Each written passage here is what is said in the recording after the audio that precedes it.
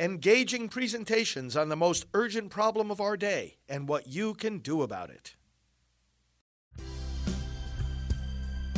Now, the End Abortion Podcast by Priests for Life.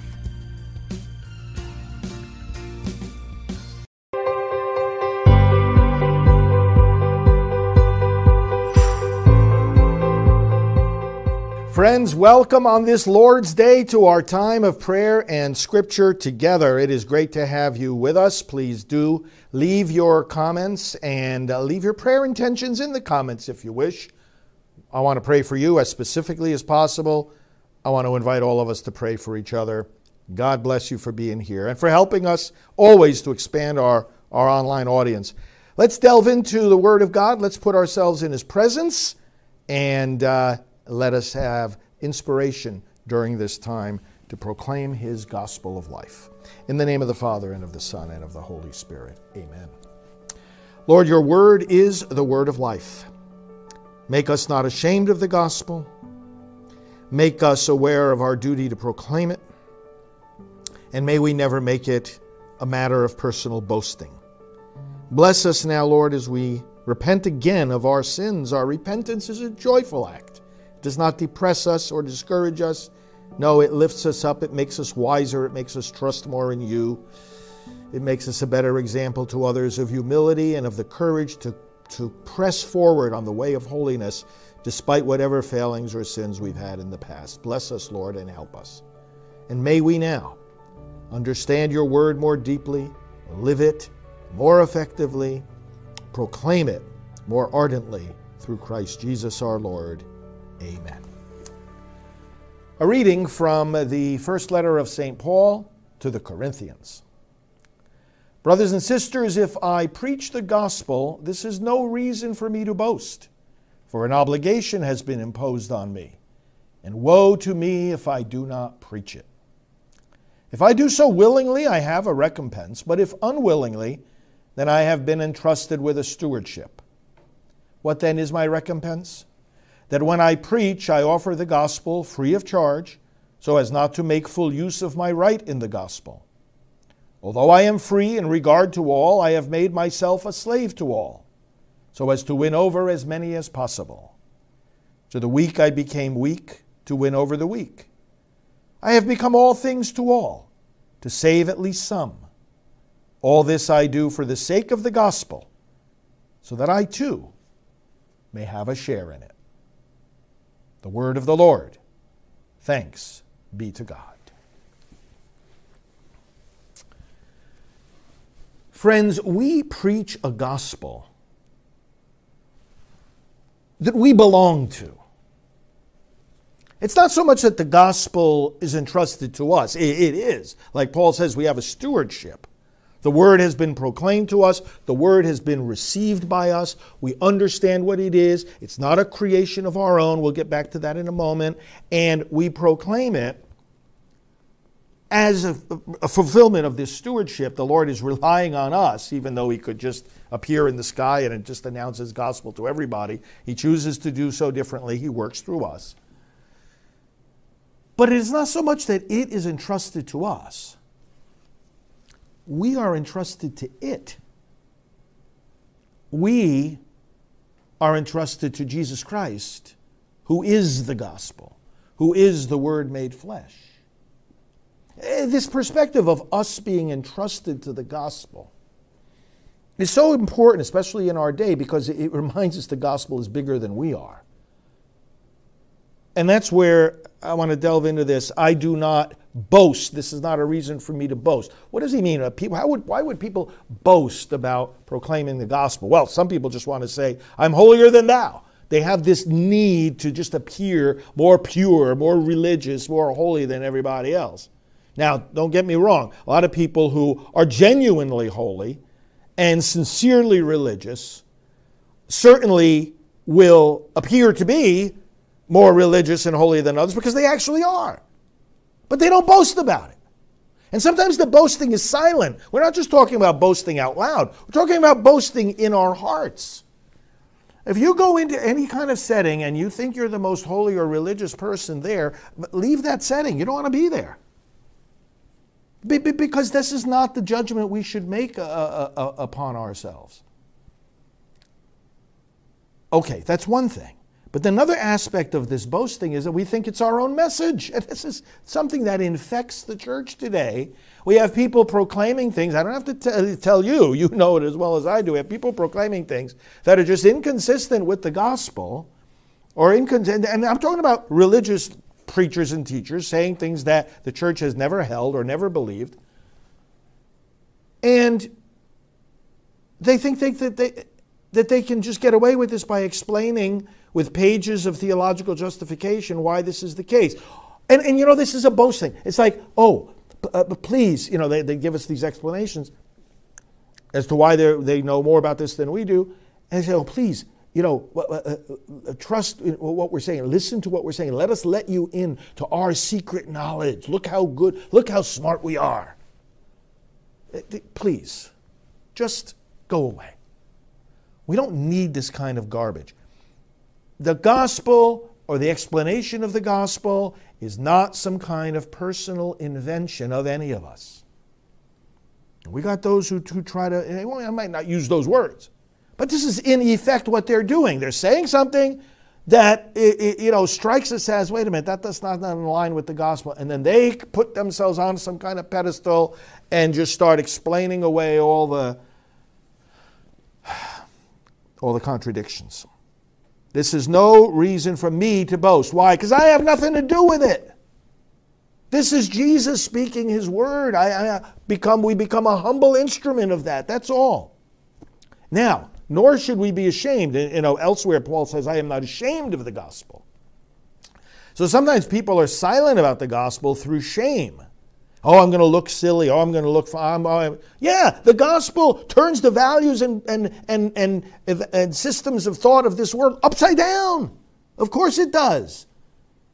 There's no reason to be ashamed, though. Yeah, you're going to be different. You're going to be a sign of contradiction. Not ashamed? Why should you be ashamed of that? So Paul he navigates between two extremes. Virtue is always the middle between two extremes. We don't want to be boastful. We don't want to be ashamed. We've got to be clear and consistent. Compelled. The love of Christ compels us, Scripture says. Woe to me if I do not proclaim the gospel, Paul says. I think back to August 15th of 1993, over 30 years ago now. John Paul II is preaching in Denver, Colorado to the World Youth Day celebration. And he quotes this line of St. Paul, "Woe to me if I do not preach the gospel." And he said to those young people, have that spirit within you and bring the gospel to the highways and byways, into the public places. And then he was speaking to them about this in the context of the gospel being the gospel of life. Now, this was August of 93. The encyclical, what later became the encyclical, The Gospel of Life, Evangelium Vitae, was in preparation during those very days. It came out in March of 95. But John Paul II then applied this to the pro-life effort of the church, and he said to those young people, woe to you if you do not preach life. Woe to you if you do not succeed in defending life. Now, sometimes people will say, quoting Mother Teresa, oh, well, it's not that God calls us to be successful, but to be faithful. And that is a truth we have to keep in mind when we fail. It's like, were my efforts wasted? Of course they weren't wasted. If you were faithful to God in trying to do the right thing and in trying to bring about the right results, you advanced. You succeeded in your growth in holiness and faithfulness to Him. But that line is also misused to try to dampen intense efforts. It's meant to encourage us, if we fail to achieve a certain effort, we have been faithful, God calls us to be faithful. Of course, He doesn't guarantee results. But we better be striving for results. And we better be striving for results in a smart way and with the compulsion Paul talks about here. Woe to me. John Paul II said to those young people, woe to you if you do not, he didn't say woe to you if you do not try to proclaim and defend life. Woe to you if you do not succeed. Why? Because then the nation falls apart. This nation is under threat right now. By the Democrat Party, by the left-wing Marxists, it's under threat by the abortionists and the abortion industry, which is very much one and the same with the Democrat Party.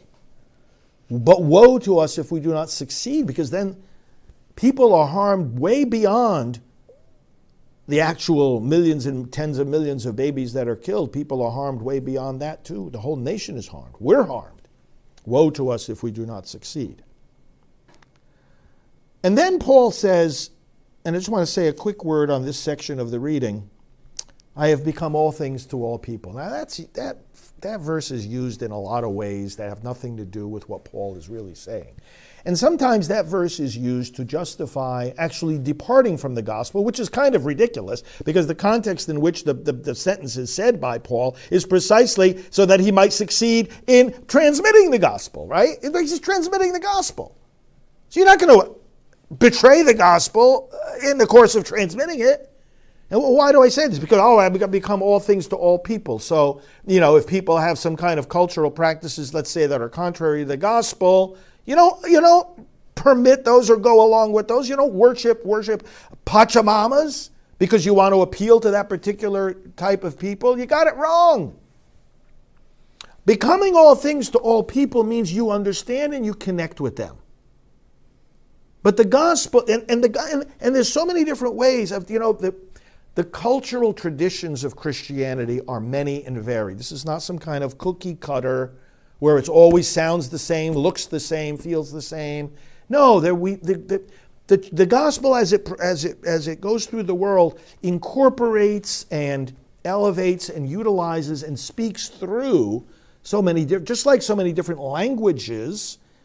Remember Pentecost, everybody heard the message in their own tongue, but it was the same message. And it was challenging them because then Peter said, when they said, what are we to do? Peter said, repent. So to understand what's being said here, just as it's proclaimed in many languages, it's expressed in many cultures. There are many different forms of Christian music. There are many different forms of Christian liturgy. There are many different forms of Christian art. Many different forms. But there's a boundary line somewhere, and sometimes it's a delicate matter to try to see exactly where, but there is a boundary line between the necessary identification and even merger with different cultures. You got to meet people where they are. So Paul says, to the weak I became weak. In other words, I'm not going to go preach to the weak and pretend that I'm never weak myself. I'm going to show them and tell them, hey, look, I'm one of you. And then to all people, you connect with you. Pope Francis, one of the good things that he said was about, we have to, as we interact with the people of God, and a shepherd interacts with the flock, he's got to have the smell of the sheep on his clothing. In other words, you've literally rubbed elbows with them. We've got to be in amongst the people. So many, I've dealt with so many religious leaders. They are clueless about what the people think and how they feel, why they feel that way. The very people over whom they have authority, religious authority, and their decisions affect these people, and they don't know the people.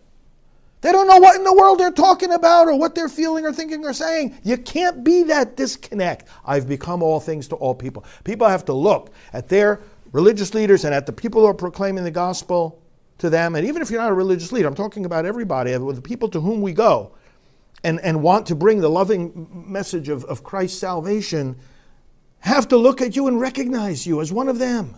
That's what Paul is saying. What he's not saying is, oh, well, because I want to preach the gospel to this group of indigenous people who worship Pachamama, I'm going to put a statue of Pachamama there and worship it myself. How utterly ridiculous. The gospel, which enters into different cultures, challenges and transforms those different cultures. The message of Pentecost, expressed in the different languages, led to a common repentance, baptism and reception of the one and the same Holy Spirit, leading them to the one and the same truth of the one and the same Jesus Christ, who is the same yesterday, today, and forever. Woe to me if I do not proclaim the gospel. Woe to me if I do not defend life. Woe to me if I do not do everything possible today to bring everyone possible into the saving grace of Christ. Amen. Father, thank you for this call to participate with you in proclaiming your word. It's a tremendous privilege. And we proclaim your word, Lord God, because we love you and we love our neighbor. Because we love you, we want you to be known and loved by others. Because we love our neighbor, we want them to connect with the riches of love that you bring, the riches of mercy that you offer. We want them to have the best, and the best is your gospel and your spirit and your salvation. So Lord, in love for you and in love for others, we are compelled to proclaim the gospel. May we do it faithfully and with joy each day. And we now sum up our prayers in offering the Lord's Prayer. Our Father, who art in heaven, hallowed be thy name. Thy kingdom come, thy will be done on earth as it is in heaven. Give us this day our daily bread, and forgive us our trespasses, as we forgive those who trespass against us. And lead us not into temptation, but deliver us from evil. For thine is the kingdom, and the power, and the glory, forever and ever. Amen. Hail Mary, full of grace, the Lord is with thee. Blessed art thou among women, and blessed is the fruit of thy womb, Jesus. Holy Mary, Mother of God, pray for us sinners, now and at the hour of our death. Amen.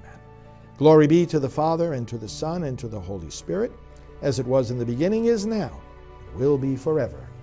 Amen. Thanks, friends. Continue to invite others to watch our programs. And you know, the website at which you can see all these different scripture reflections is thebibleandabortion.com. Refer people there. Go back and see past episodes, thebibleandabortion.com. And thank you so much. We will talk to you again tomorrow. Hello, I'm Dr. Alveda King, board member of Priest for Life.